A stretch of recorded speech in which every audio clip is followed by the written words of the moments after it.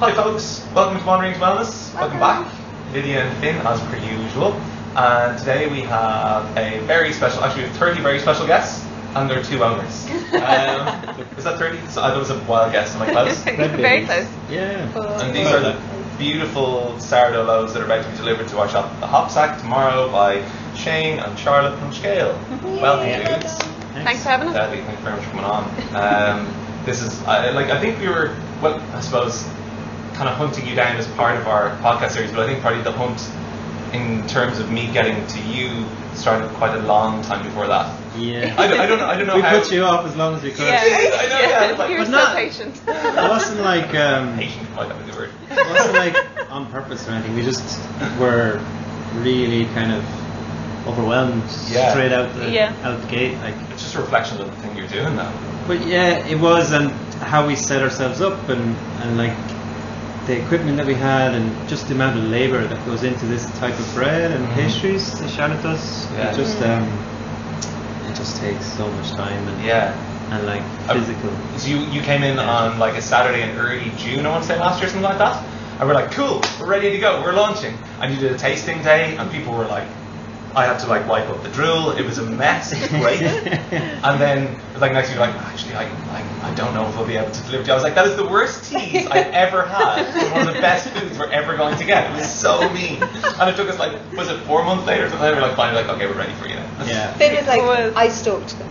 Yeah. I stalked them I before curved on them. I stalked them. They brought out all my worst qualities, pretty much. We used to go into the Hop Sack to buy That's the thing, ingredients yeah. every week for like the bakery, just purely because in the bakery where we were, most of the wholesalers couldn't even get down the little laneway into the farm to deliver for us, so we were buying a huge amount of stuff from Finn. Yeah. And like it got to the stage where I was like checking if he was in the shop before going in, just so I didn't have to say no to him again. Conversation. Yeah, but like I'm really glad that he kept that. Fucking yeah. Yeah. That's hilarious. All of us are really glad too, because then we can buy the stuff, which is really nice. I can't remember. I'm trying to remember where I first heard about you. I mean, like, it was obviously from down in the market, because is that where you set up first? That's where your first pitch was, isn't it? It was, yeah. Yeah, we it was wiggled our way into the Dublin Flea. Dublin Flea Market. Yeah, That was tough. You've no context there at all. Like, yeah. But like, But here- the thing is, they were a little reluctant to allow another food stall in. Really? So yeah, just like yeah, Ashton nearly said no to this. Come on. nearly, yeah. So we We had to started with start. a brick and brack stall Oh. selling. With like bread hidden inside a suitcase. Like Yes, just like literally. half the day. Yeah, we yeah, had yeah. like a suitcase full of cutlery, and beside that was like the first month that we did it was a few pots of jam It was jam and curd and peanut butter and bread and pastries, different nut in, like, butters. very small amount. I love it. and then amazing. and then we And then yeah. the next month it was like We slightly applied for more another bread one. and pastries, That's amazing. and we just sort of morphed into this. You're like Yeah. the brick bag is a pain in the hole. Let's get that. But that was the other thing. We were trying to sell it for Charlotte's dad. Yeah. Okay. So we were planning to like put a bakery in the back of Charlotte's parents' house where they had this big store full of antiques and stuff. All right. And so like we're still We were trying to trying whittle to away at the antiques. yeah, we were trying to show my dad like, you know, just a few things every At a time. month. Oh my god, what a weird synthesis for a business. Like, you're like Yeah. subversively like stealth marketing your bread. Yeah. At the end of, like, showing your dad how to like keep a tidier house. But like That's yeah, brilliant. just try and like get that space so we could Yeah. set To up a try- bigger workshop okay, and yeah. produce more stuff for the likes of For you, Hopsack. basically. Okay, yeah, all right, okay. I love and, it. and like other wholesale accounts, Yeah. and Okay. just to have enough space, because as you can see here, like that's just 20 loaves, but I have another 45, 50 on the rack there, and without the space, you can't really produce Yeah, yeah. quality, quantity. Yes, yeah. Well, Um, consistency is a big thing. Yeah, for us it is. Yeah. So tell us a little bit. So I know your early days. You guys met in the Funby, correct? Am I right in saying that? Or did you? No, No, you that's met not at true. design. Sorry, You're Colin a Brewer Street. colony cook. Yep. Yes. Yeah. Damn we it! met. Oh, Yes, research obviously. failed. I Go do on, sorry, I research. knew that. Okay. I promise I knew that. It's kind of refreshing actually, because everybody literally knows our It's like story. everyone We've been knows it, talking but about we it do so tell much. everyone Oh, really? at the same time. In fairness, Yeah. Tell we them in a different way. Maybe reverse your roles. I don't know. I was the Oh, only you don't one. have to do that. we kind of both went back to college. I was doing a course I hated. Shane had done a few different courses, and we decided to separately because we didn't know each other, but to go back and do culinary arts Okay. for different reasons. Like you kind of always had a drive to bake. I wanted to work in a job I was passionate about, that I was able to use my hands on a daily basis, like in every aspect of the job. But not laying bricks.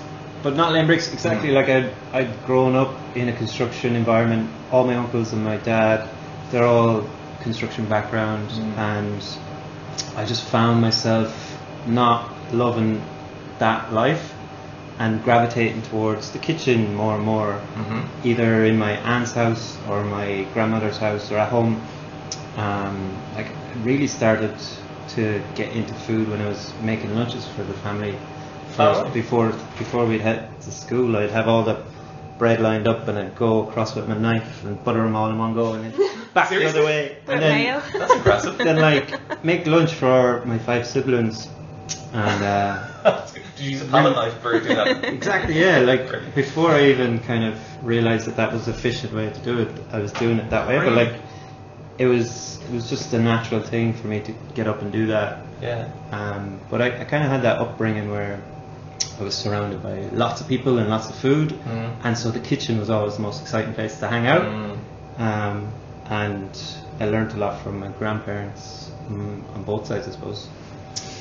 But mainly my grandmother would have baked a huge amount of bread every day. She had like around 17 kids. Whoa. So like Granny Schell was busy. Granny Dunn, yeah. Granny Granny Dunn, sorry. She like their family had a huge carrot farm down in Laois, the Dunns, so they also Carrots breed children, that's what they say. yeah, like they See in the needed dark? lots of I don't workers, know. and I guess they were just like Wow, happy yeah. and eating all around them. So That's amazing. Is that on your dad's or your mum's side? mum's side, Okay, mum's side, yeah. So I would have spent all my kind of after school evenings there, Okay. sitting next to Granny making pots of stew and bread and dumplings and everything. Right. And were you the singular most interested kid in food, of your siblings? Well, it was kind of myself and my brother were in competition Oh. quietly. Like we weren't like, oh, he was just really good at making tarts and I was just really good at making like dinners. Okay. So Perfect. it Sibling rivalry. kind of worked out really well. Yeah, we would Does he also- make tarts still? Yeah, he does. Yeah. Oh, good. And bread and Oh, loads of rock other and stuff. roll. Yeah, That's yeah. really- that's nice. Well, yeah, kind of. He's into making food. Yeah. He's Yeah. taken a step back ever since like whenever we go down home, I kind of tend to gravitate towards the kitchen. Oh, and no. they're like, let Shane do Yeah. it. Yeah, over the course, and it's kind of like Yeah. part of it. You're like, no, everyone else cook. It's like if you ever get invited to dinner with like a hardcore chef, or you're kind of like, what? And they say Yeah. to bring a dish, and you're like, Jesus Christ, what do I do? Like it's actually like Yeah. paralyzing. It got to that stage, like, Intimidating. and that's kind of the reason we gravitated away from being chefs us now. It was Yeah, kind yeah. of like Slightly, yeah. couldn't relax. Okay, yeah, Even- you're always the one doing the cooking. Yeah, and it's mainly around holidays where you're supposed to be relaxing. Yeah. I suppose it's one of the reasons we became bakers, but not the. No, not the main reason. It's not the main reason. I've noticed it ever since that we get asked to cook less and less, so it's nice. Oh, that's So good. we just bring a heap of bread and that feeds everybody. Instead of cooking less, you're like butter, bread, you're done. Yeah. Okay. That's it. So you guys met on your first day. Yes, we're getting sidetracked. We Sidetracked is brilliant. Yeah. She's good to bring us in. Good. in our course they kind of stuck to like a very traditional way of setting the class out. On the first day they did us all in the alphabet and Shane was beside me. And they were teaching us how to do like This is in cooking class, like Cooking a class. practical class. yeah, so The they were very telling first- us how to like chop an Wow. onion and Yeah, yeah. Basic prepare knife like skills. Basic. a mirepoix for like a soup Yeah. or a stock. And Shane was chatting away like trying to get to know everyone. Telling Charlotte that whole story about the carrots and growing up in my granny's Oh, Yeah, yeah. while and- chopping a carrot. while chopping a carrot and cut his finger while cutting the carrot. And I was just like, nicked this- it a little bit, like it wasn't big. I thought it was absolutely gas. I was like, Day one, damn it. Yeah. Distractible. but every other class we were put beside one another. We, just became really, really good friends. Yeah. And then one of our lecturers, Morchine, came up to us in a kitchen class one day and said, "There's 2 jobs going in a kitchen in the city centre. They're looking for someone to join the hot food and someone to join pastry, and I've put your names forward." So we also started working in our first kitchen together. Yeah. Well, that was like And baptismal of fire. What was your first kitchen? Rustic Stone. Rustic Stone. Oh, Jesus. Yeah. On George Street. So we No had guessing. no experience, and we were straight into that like environment of 200 plus covers a night, Whoa. and you were going in working part-time hours during college week Yeah. and at the weekends, and it probably came to about 40 hours a week. Yeah. Plus. Hardcore. Just like with the build up to the weekend, Friday, Saturdays. Yeah. It's kind of what you have to do though in kitchens. It's like Yeah. there's so much about repetition and process. Yeah. That bit has to just get done. There's no way to fudge that, is there? I don't think so. Really? We learnt a huge amount, Yeah. like And- instantly. You know, I was really lucky. I had a pastry chef above me. Oh, really? Two great pastry chefs actually, and they taught me a lot. Nice. Yeah. And Okay. did you choose, was it just chance that you went to the savoury and you went to the sweet, or did you know that you wanted to go sweet? I think I always wanted to lean towards being a pastry chef. Okay. Yeah, I always baked as a kid. We even through like primary school and secondary school, I was always making crumbles and tarts and brownies and cookies and just constantly baking. I never thought I would be a pastry chef. I never thought I was going to go into culinary arts. I was like, on my CEO, I had down like physiotherapy. I was like, Oh, right. Really? do you know, like, But is that the thing you did a year of physio and then you went no, back? no, my leaving cert did not go how I Oh, planned. no. Oh, dear. Ditto. And Yeah. I think I got Fine. like number 9 on my Oh, wow. Oh, wow. on my list. So I did a year of science. Oh, my God. Science, okay. Yeah. Number 9 was science. You obviously didn't do that badly. I don't know. I just had No, you're grand. My number Ridiculous, 3 like- was an AQA, and that's what I went to get. I had like ridiculous expectations of how I was going to do. So completely like flipped, and Okay. like long conversations with family was like, what should I do? What should I reapply for? Mm-hmm. And everyone kind of was like, well, you've always loved to cook, you've always loved to bake. Yeah. Why don't you think about culinary arts? Wow. So it's Okay. just- So yeah. that's where you ended up. So Yeah. then, so Rustic Stone, both of you are working kind of together, kind of separately, but like that kitchen, you're not getting a chance to chat mid-service. Oh, we were right beside each Oh, other you in lived terms right of beside us. sections. Oh, I was fuzzy handsy. I started well. We were like sharing mise en place and snacks and stuff Yeah, like yeah, yeah, that. okay. Yeah.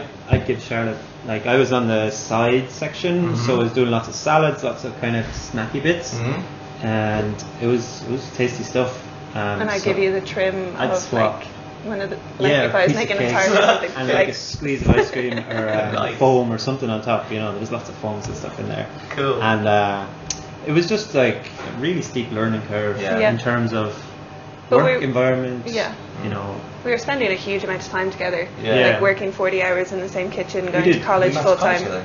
we became really Um, close like, yeah. really Yeah. quickly. I think it was just inevitable. And what Okay. at what point then did you guys get together? I'm not sure, like, yeah, I'm still all asking this, and I get really kind of I feel a bit like Oprah, but it's kind It of was true. Was like 4 or 5 months into second year of Okay. our Yeah. degree. Yeah. For Jesus, ages. Yeah. for But I Slam movers. kind of knew like in one of our first pastry classes where Charlotte got me to taste her custard. Go on, was that it? You remember No, the it moment? did, yeah. That's brilliant. I love it. Oh, it's so sweet. That's amazing. But like it took me a while to build up the courage. Gotcha. Yeah, can do. Yeah. Good stuff. So then you guys went through culinary arts, Yep. and you came out the back of that, and did you go your separate ways in terms of where you went to look after that, Slightly, I or suppose. A little bit. Yeah. I think one of the main turning points for me, and I think for Shane as well, was in third year. In culinary arts, they have this great program where you do an internship every summer. Yeah. And in the third year, they kind of push you to go outside of Ireland to gain more experience. Mm-hmm. So I went to London to this amazing restaurant called Petersham Nurseries. And they have a walled garden, and the restaurant at the time had a Michelin star, and the dining room is in a glass house, and Stop. the floor is dirt, and the waiting staff wear wellies. And Super. Oh my God. it was just like I heard about it, and I was like, this place doesn't sound real. I have to go. Yeah. Super seasonal menu. And Yeah, very seasonal. This Do whole they serve all year round? Yep. Yeah, This wow, and this okay. concept of cooking that I hadn't experienced in Dublin, where you could possibly have a different menu day to day, week to week. You know, they'd get a phone call from a supplier and they'd be like, "We have really great peaches from Italy. Do you want them? They're fantastic." Or There'd be courgettes in the garden that would Just be a like glut. just Yeah. out of control. The courgette glut is going to be a yearly challenge for everyone. Yeah, it is for us at the moment. Can you believe it? It's like- you don't need 2 plants to have a courgette glut. We have That's all we have. That's what we have, and it's like out of control. Plums is the other one, right? Yeah. I know We'll that. take as many That's plums amazing. as you have. Yeah. Oh, yeah, We good will stuff. do stuff. They'll be fighting with plants. But- That's something we should plant actually. Yeah, plums. I ended up going to River Cottage while Charlotte was there in London. Really? So we were, in terms of separation, we were like opposite sides of the same country. Yeah. But we got to see each other most Yeah. weeks, like every other kind of weekend, and it wasn't that far on a train. Yeah. Jump And on, did there you, a couple did of you, hours. so you're staging at that point, right? So you're, Yeah. like, they're short stints, or are they? It was 3 months. 3 3 months. months. Okay. Yeah. Okay. Yeah. And I was working on the pastry section. Yeah. And kind of experiencing this whole kind of like not farm to fork menu, but it was just very thought out, very interchangeable, and you were kind of doing something similar in a different part of the country Yeah. on an incredible farm. Yeah. And we came back to Dublin, and I kind of felt a little like lost, not lost, just like why is this so hard The to find? disconnect. Yeah, like Because why everyone's is doing the Caterway Palace, blah blah blah. Yeah, thing. like, I know, what- it must like- be actually unfortunately it's the subject you're in our own place as well. Yeah, and like that's the choices you're left with, unfortunately. But it only takes a couple of, like-minded people to get together and kind of try to change that status Yeah. quo. But like, it was so, the food quality was so good because everything was so fresh. I saw things in River Cottage coming in that were picked that morning. They were washed. They were put on the plate that evening, and they were going out to the customer. Barely, you don't have to do anything to it. Like Yeah. a bit of salt. Yeah. Any of the veg were just being warmed up gently. Like they were so fresh, they were cooking so fast, and Yeah. it was just like delicious. You didn't need to do Yeah. anything to it. Like Can you remember like the favorite thing that you put out of that kitchen that you produced in that kitchen? What was it? I've loads of great memories of like, oh, that was the best day ever. Yeah. And I can't really pick one Or thing. the detail, yeah, There go was like this side of beef. It was like 80 kilos, and at the time Steve Lamb was there, and the head chef Gelf was like saving it for this special thing that he wanted to do. Okay. And like I think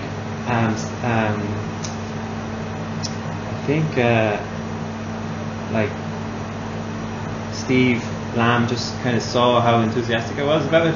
He's like, come on, grab that side of beef, and we'll break it down into the individual cuts, and we'll have a taste of it.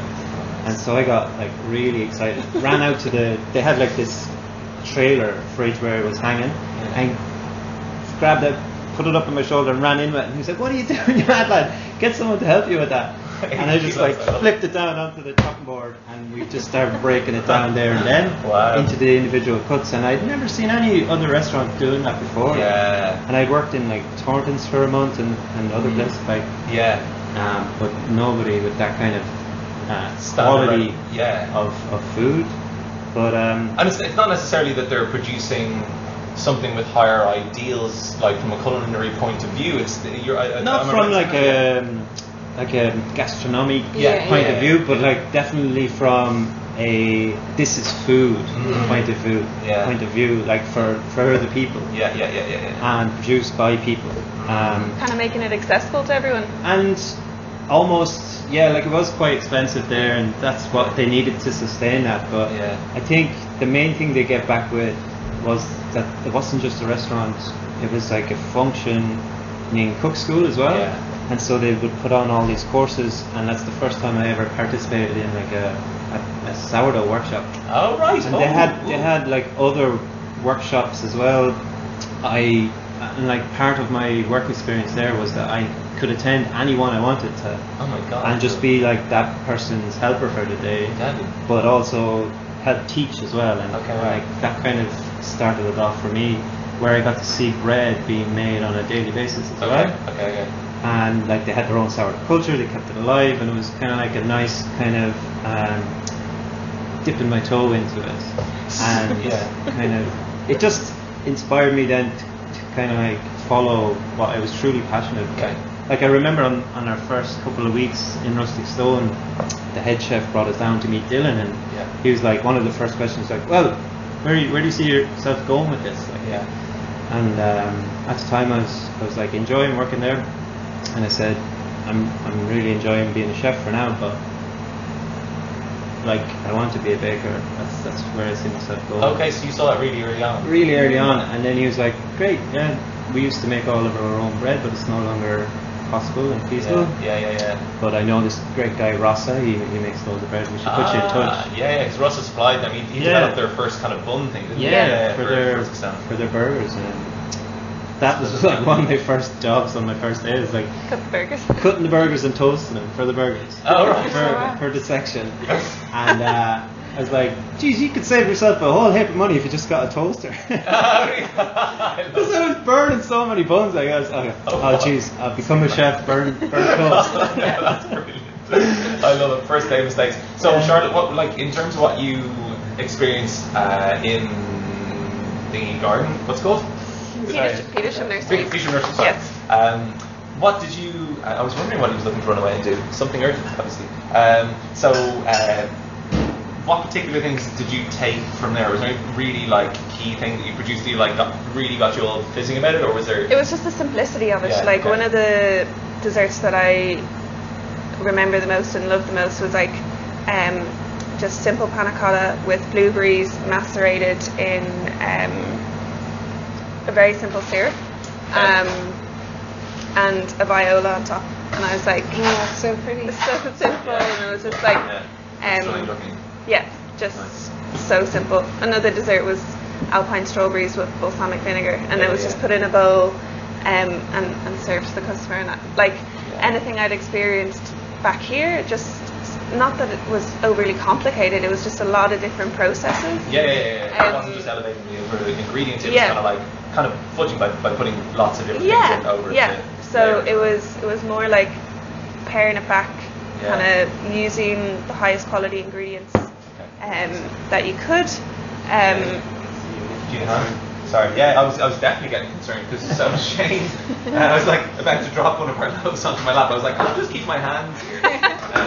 Maybe that'll work. You should have let it go for like the camera. Just to see how it would go. Yeah, he's like he was going to stretch too. I only got my nice flowery trousers. Thank you, Shane. That happened.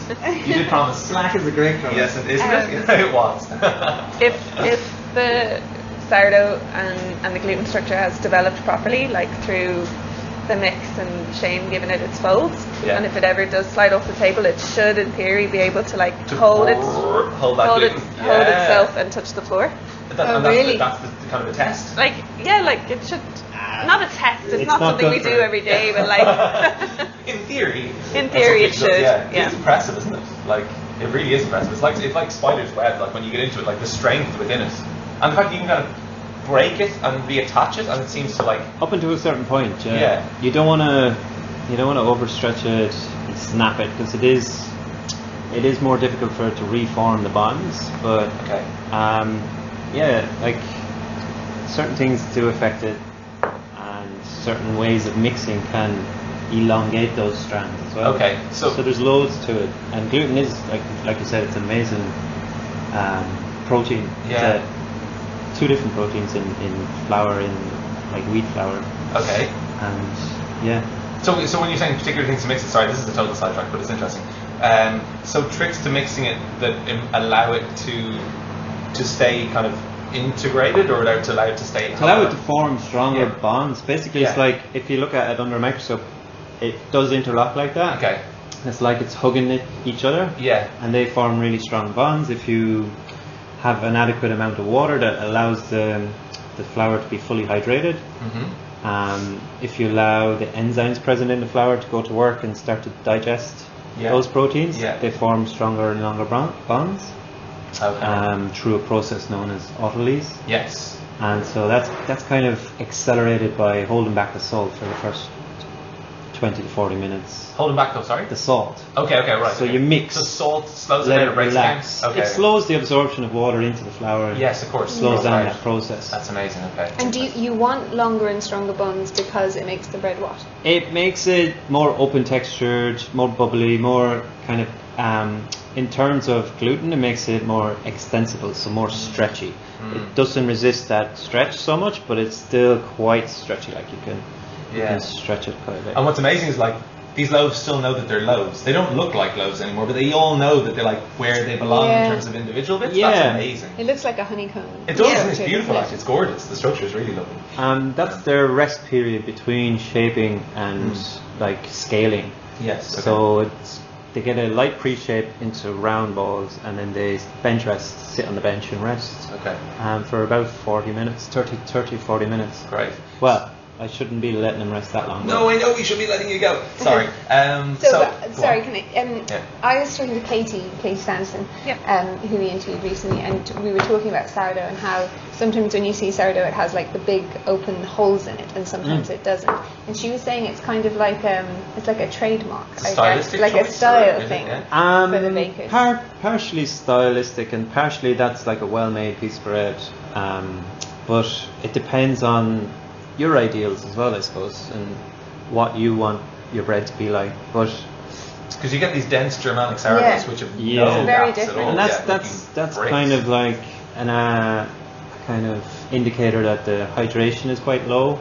Okay. Because that kind of dough is a little bit easier to work with.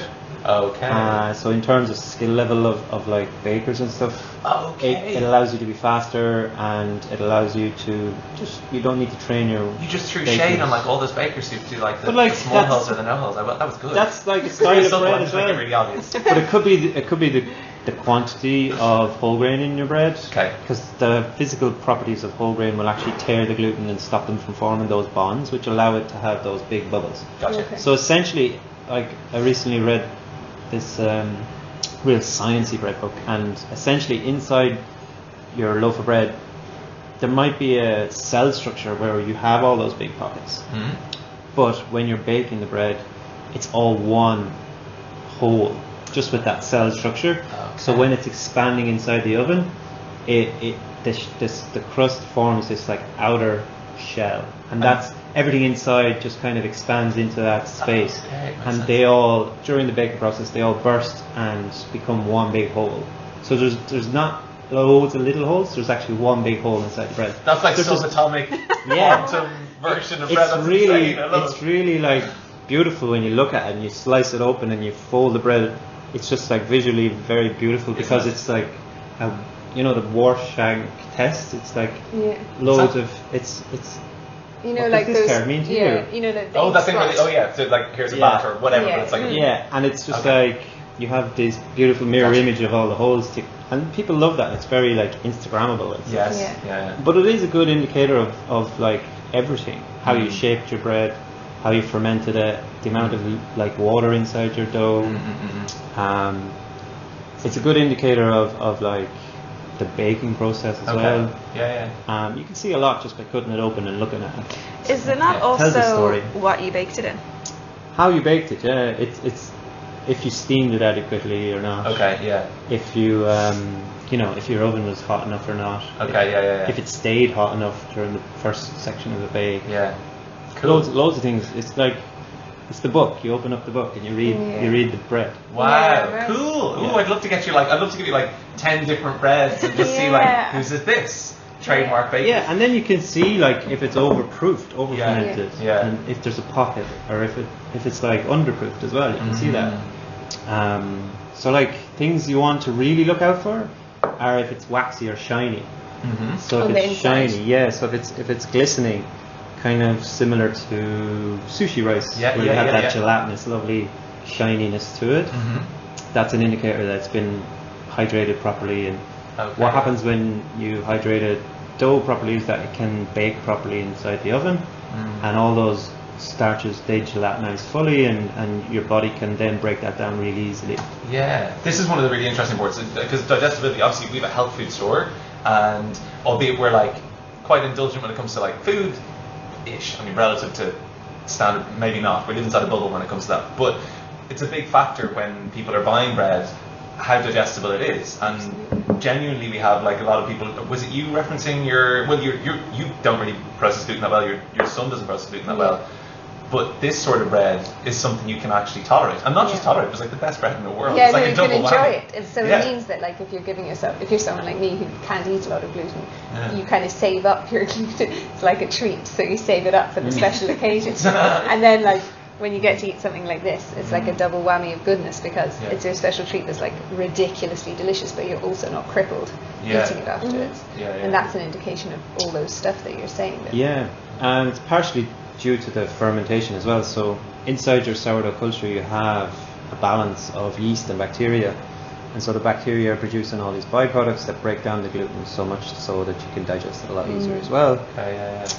So there's all that to play too, and then the kind of proportion of whole grain in there is really good food, like a prebiotic for your gut bacteria as well. So there's loads to it. What is your percentage whole grain versus? For my country dough, so about 20% whole grain flour. Okay. And it's a mix of rye and whole wheat.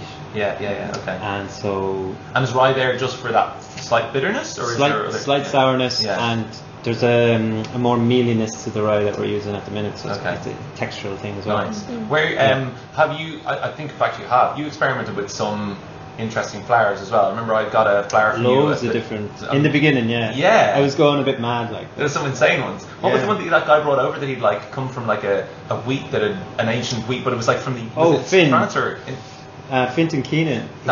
He's grown like a whole heap of varieties of ancient grains, and he's collected I think over 180 different varieties, maybe not so much, but all these seeds that were in seed banks throughout the world, like, and he went around and collected them, and is slowly trying to build up the numbers in such a way that he can test the grain, save some grain for the following year's planting, sowing, and then eventually build it up to a point where you can start selling it commercially as flour. That's amazing. Or as grain.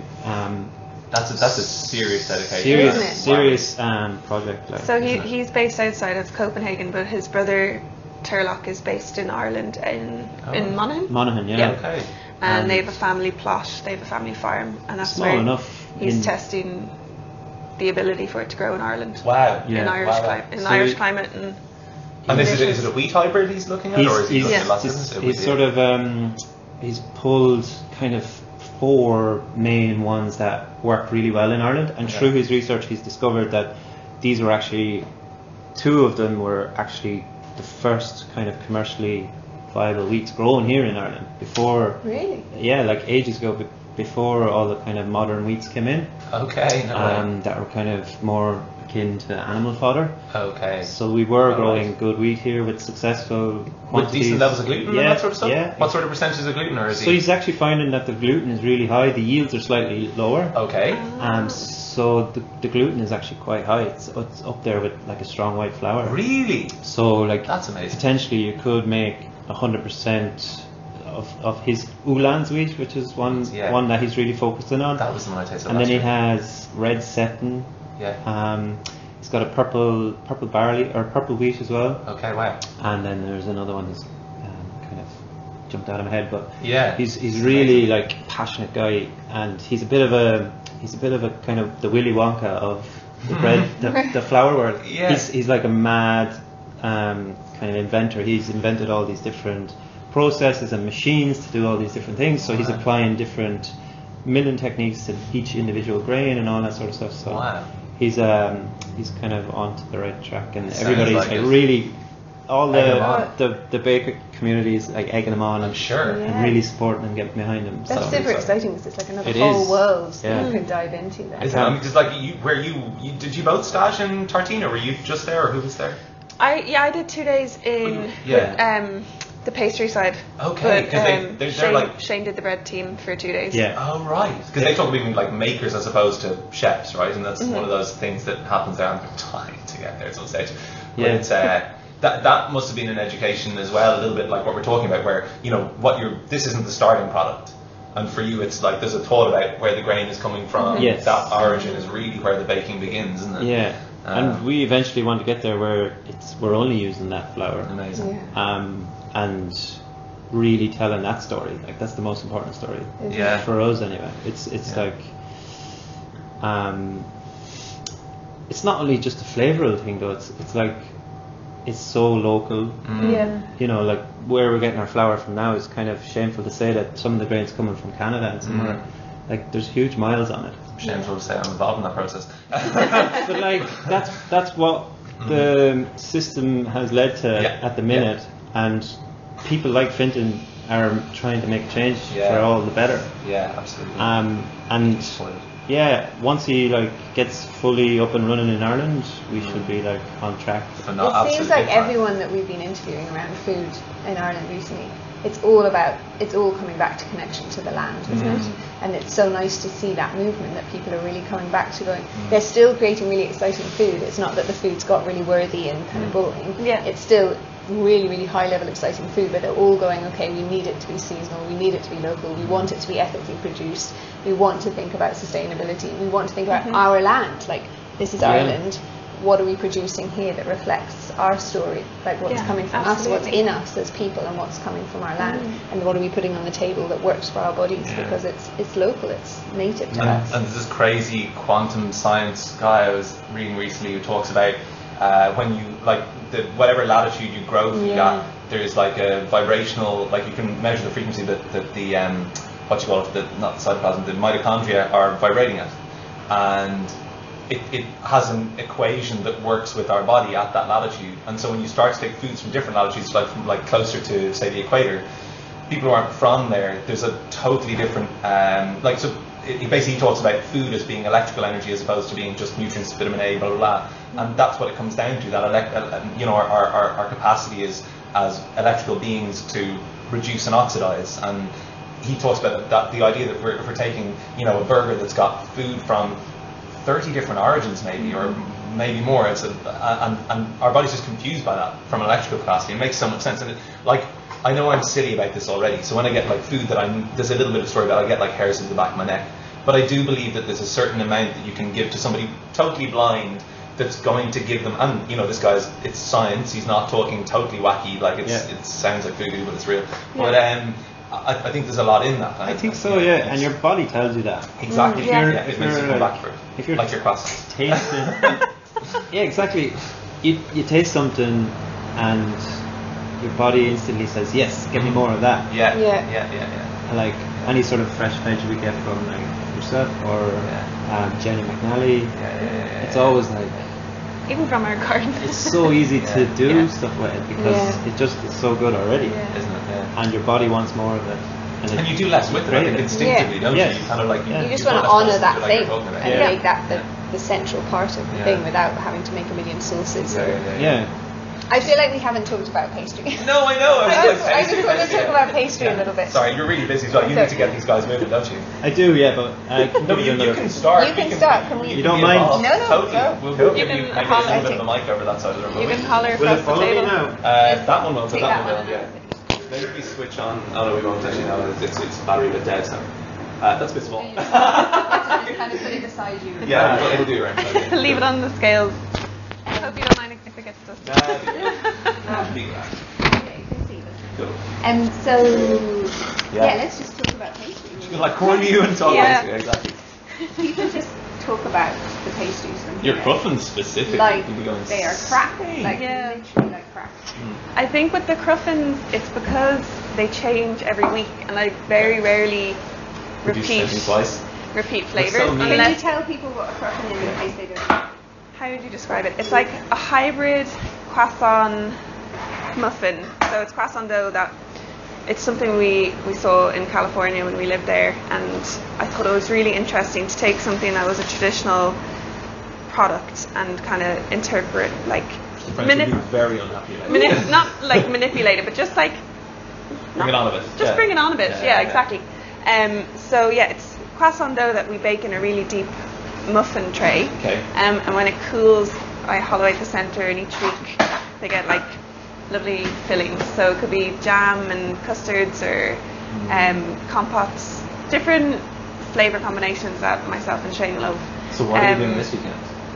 So one of the cruffins we're doing is we got lovely apples from a regular customer of ours who she has so many she doesn't know what to do with them. So I'm going to do a burnt apple puree and hazelnut praline custard.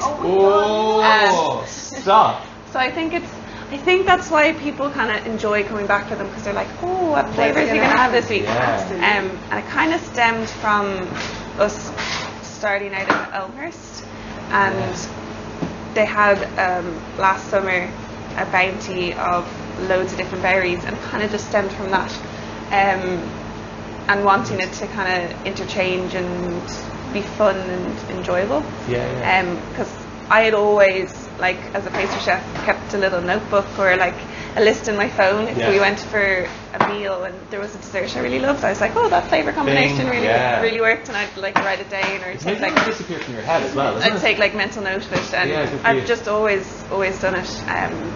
And there was a lot of different things in California where I was working in San Francisco. It seemed like when I first started working there, I was like, these flavors just seem a bit bonkers, but it was just amazing. Give us something fun and bonkers that you tried. Like coffee, coconut, and yuzu was this. Yuzu, really? Nice. Yeah, and I was like, I just would never think of putting citrus with coffee. No, at all. And yet it's got citrusy notes. And exactly. Medium roast. I just absolutely loved it. I thought it was delicious. Or like pairing teas, like Earl Grey and chocolate and raspberry. I would never think of using tea in baking or in pastry, so nice. That's something that's like a big thing. It's a bit of a bugbear for you as well, right? This is so funny. I can't believe why we told Sorry, Earl Grey, we talk about Earl Grey a lot lately. Right, so here's my problem. When you go to like any cafe or restaurant or whatever, and then you ask for herbal teas, which like presupposes that you can't have caffeine, they just go like, what's your herbal tea list? And invariably it's like Earl Grey, raspberry and Earl Grey, and I'm like, I just sit there just trying to swallow it. She actually seeds. I'm like, Earl Grey. Oh, that's great. That's a black tea. Like, it's just got some bergamot in it. How come that's on the herbal tea? I know. It's so much. It's so predictable, isn't it? Because I mean, I'd noticed it, but I don't think I'd ever been quite so wound up by it. But so the first place we went to, she like probably like, yeah, that is bullshit, isn't it? And then every place we went after was like, what's a herbal tea list? And I was just like, just wait for it. Just like wincing. I was like judging people's standards, whether they put Earl Grey on their herbal tea list or not. It is delicious though, and people do use it a lot in baking. Yeah. But I hadn't personally, so I was like fascinated by that. Nice. And kind of have taken that inspiration and put it into the muffins. Or we've started recently this summer. Maybe this summer or which one? Doing the danishes. So we've started doing seasonal danishes as well. I think maybe it was spring, just because we've more space here we've now established a weekly market stall, so people we trialed them 1 week and people were like really into it and like really liked the idea, so we just expanded our market menu, and it's also another way for myself and Shane to like play around and do what we can with what's in season. That's great. Yeah, that's what's because this obviously the bread has to be a bit more like regular. You can't mess with what's in it. So that's great. That's great. Like this week we're doing toasted almond frangipan and blackberry. Blackberry is really nice at the moment, but we'll probably switch to in the next coming weeks to plums and damsons and apples and pears. Have you done many kind of savoury combinations, like the cheeses, like Irish cheeses or anything? Yeah, Shane does the savoury danishes. Charlotte lets me do the savoury. I can see a real division of labour here. We do a Goubine ham and cheese croissant. Oh my god! So we use Fingal Ferguson's Goubine cheese and his hot smoked ham, with like a really strong Dijon mustard bechamel. And they're like one of the most popular things on the market stall now. But then we talk about like courgettes being like that.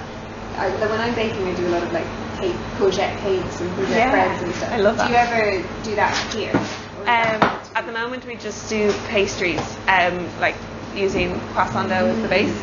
But where myself and Shane see this going is as like a cafe, bakery, everything done under one roof, and we would 100% do a more extensive cake offering, because I'm a cake fiend. Like I made banana bread yesterday and I ate half of it. I love it. Good stuff. So anytime there's cake, Shane is constantly like. What do you put on your banana bread? Do you put anything on it? Just hot butter? I put butter or creme fraiche or yogurt or peanut butter.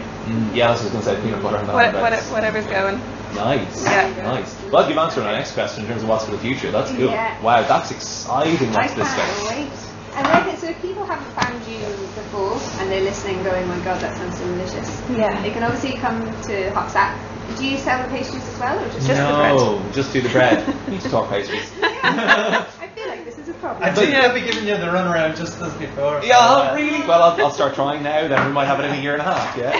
Well, we are like, we started the business all with our own money, and we have grown very organically and slowly. Yeah. And like we have had to say no to a lot of people, like, and it's partially for our own work days already Headspace. very long, and it's partially because we need to save up money to get the bigger equipment to upscale, scale up. Yeah. Get there. We're getting there. Is he allowed still fun on scale? I'm Is he surprised actually it took allowed? you that long to get it in. Is that my first pun? I think so. How did you Seriously, come up 40 with minutes.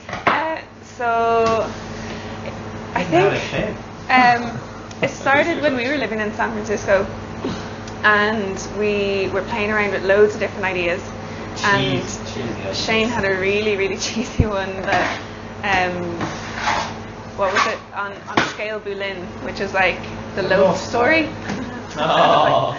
Straight away, I was like, no. Veto. Yeah, pretty much. No way. So I don't know how, it took a long time, just constantly like. We just whittled that one away. Yeah. What about Trimmed it What back. about just trimming it kept down saying to it. And they were like, oh, hang on, it works in so many different levels. Yeah. It's good. Nice. Keep it. Yeah, really nice. So sorry, your breads are in Hopsack. Yeah. And then you're in Fumbly as well. Fumbly's. Proper order as well? Yeah, so Fumbly, they get every week we do a market loaf. It interchanges every week, and Fumbly and Proper Order get our market loaves. Fumbly is Thursday and Fridays, and Proper Order is just Fridays. And then the Fumbly also gets pastries Thursday, Friday, Saturday, along with Proper Order. But the main place to come find us is at Pender's Yard Farmers Market on Manor Street. When did you start in Pendle? So, was it November of last year? Okay, it was just before Christmas. Don't do guns though. And it's turned into like a fantastic market for us. We absolutely love it. I've never been there. I've heard great things about it. It's a lot of locals come down and are like waiting at 10 o'clock for us. It's just really nice. They like that they've included us into their Saturday morning routine. Yeah, that's actually a real treat, isn't it? To be like, you feel like getting a hug from them. Yeah. A little bit, So people get excited, don't they? They look forward to that part of their week. Right? Yeah, they'll usually come down, get some bread, get some pastries, and maybe go buy the papers, get set up for the weekend. So that is a nice rhythm to your weekend. It really is a nice Scale bread and Saturday papers. Why not? I feel like, are we going to be getting pastries before we go to Electric Picnic this weekend? I think we might have to. I think we might have to and show it off in the stories. What a treat! Yeah. Then hopefully when the Dublin Flea gets back up and running, the people will be able to find us there on the last Sunday of the month. Brilliant. We'll be there for the Christmas flea as well. Oh yes, Christmas flea. Aiming Coming soon, that'll be great. For Christmas prep already. We're like in the back of our minds. We're like Christmas. Yeah, isn't it mad, Christmas stuff? I mean, like, it's a nice season. It's nice to for people to kind of get a bit effervescent about it. And it's like, what's nice is the flea, it comes close to Christmas. Yeah. You know, people are actually shopping at Christmas time for Christmas things as opposed to like, I mean, what are we at the end of August? There's going to be Christmas shopping opening like this month. Yeah. Brand Tom's Christmas shopping open in September. So, like, it's just come on. Like, anyway, there you go. That's life. That's retail.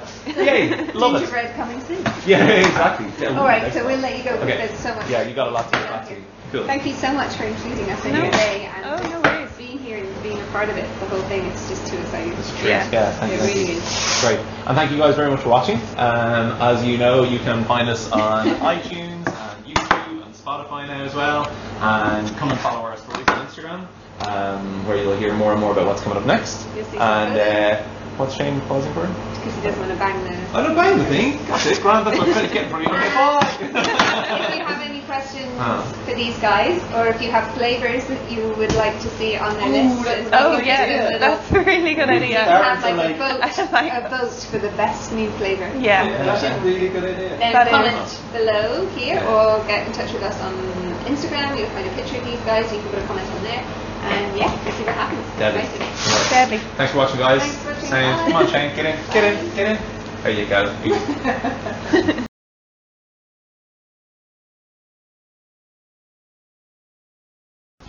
So welcome back, Finn and Lydia here Hello. from Wandering into Wellness. I thought it would be interesting, since we were talking about protein powder and how that supports our muscles and helps us in our exercise, and that I would challenge Finn to a wall squat. Okay. Wall squat off. So let's hope the wall squat off works, because we got our new zest today.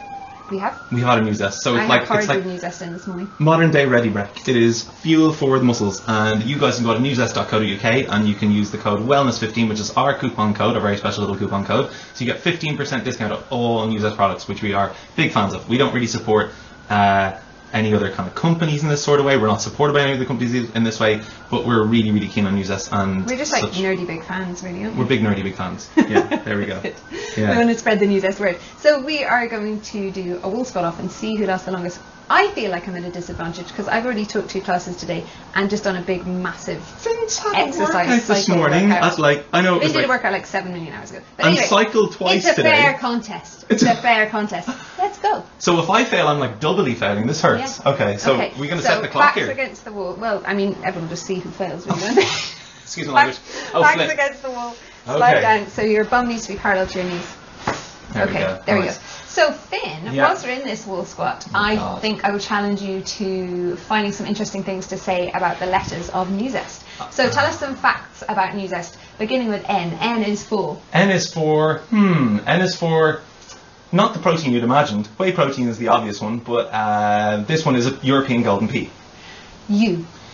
U is for ugly, not us. We are all we're based on the beauty of vegan protein, and ugly is animal agriculture that's intensive rearing, and this is not an ugly product. This is is a really product that is like sustainable, right? clean inside and out. Z. Z's an evil one, eh? Z is for all the zeal you can muster out of a day. New Zest has got like a squillion health ambassadors, top tennis players, top rugby players. Oh, Finn's slipping. They've got like all the New Zealand rugby team on it, like Mananu and all these sorts of amazing guys, and that is because it makes you perform. It's not because they're paid by it. They literally don't get paid anything by New Zest. No, that's super cool, isn't it? E. E is for goddamn ethics. Ethics in a company. So when New Zest approached Dr. Robert Verkerk of the Alliance for Natural Health 3 years ago to produce a multivitamin, he said no, because you'll make me compromise on my ethics, you make me compromise on my standards. And so they said, okay, well, what if we don't make you compromise? He said, like, okay, well, give it a shot. And so he gave it one shot, and they have a product called Good Green Stuff, which is what Robert Verkerk says is the ultimate in terms of nutritional everyday needs for 99% of all the audience. Go on. E. S. S. S is for sweating. If you're a fan of sweating, then New Zest helps your muscles recover big time. So you've got leucine, arginine, valine, isoleucine, all the ones that are really key amino acids for growth hormone. T. T is for teetering on the brink of failure. But yet, luckily, we took our New Zest, and so we're just about. We're just gonna make it through. Yay! Yay, we Let's did see. it. Like we haven't failed yet. No. How much longer do you reckon you've got? I'm reaching, we're shaking. I'm reaching, shaking as well. I'm Yeah. like, where is it hurting most? Quads. Yeah, but where in the quads? The front of them? The middle of them? Yeah, ditto. Oh, it's burning more than shaking though. So bad. So we probably finished. Okay, one of us has to fail. Remember our code. Holy Oh. moly. Remember our code. Wellness15. Wellness 15, use that code UK. Go. Best of luck. Ah! I win. Yay!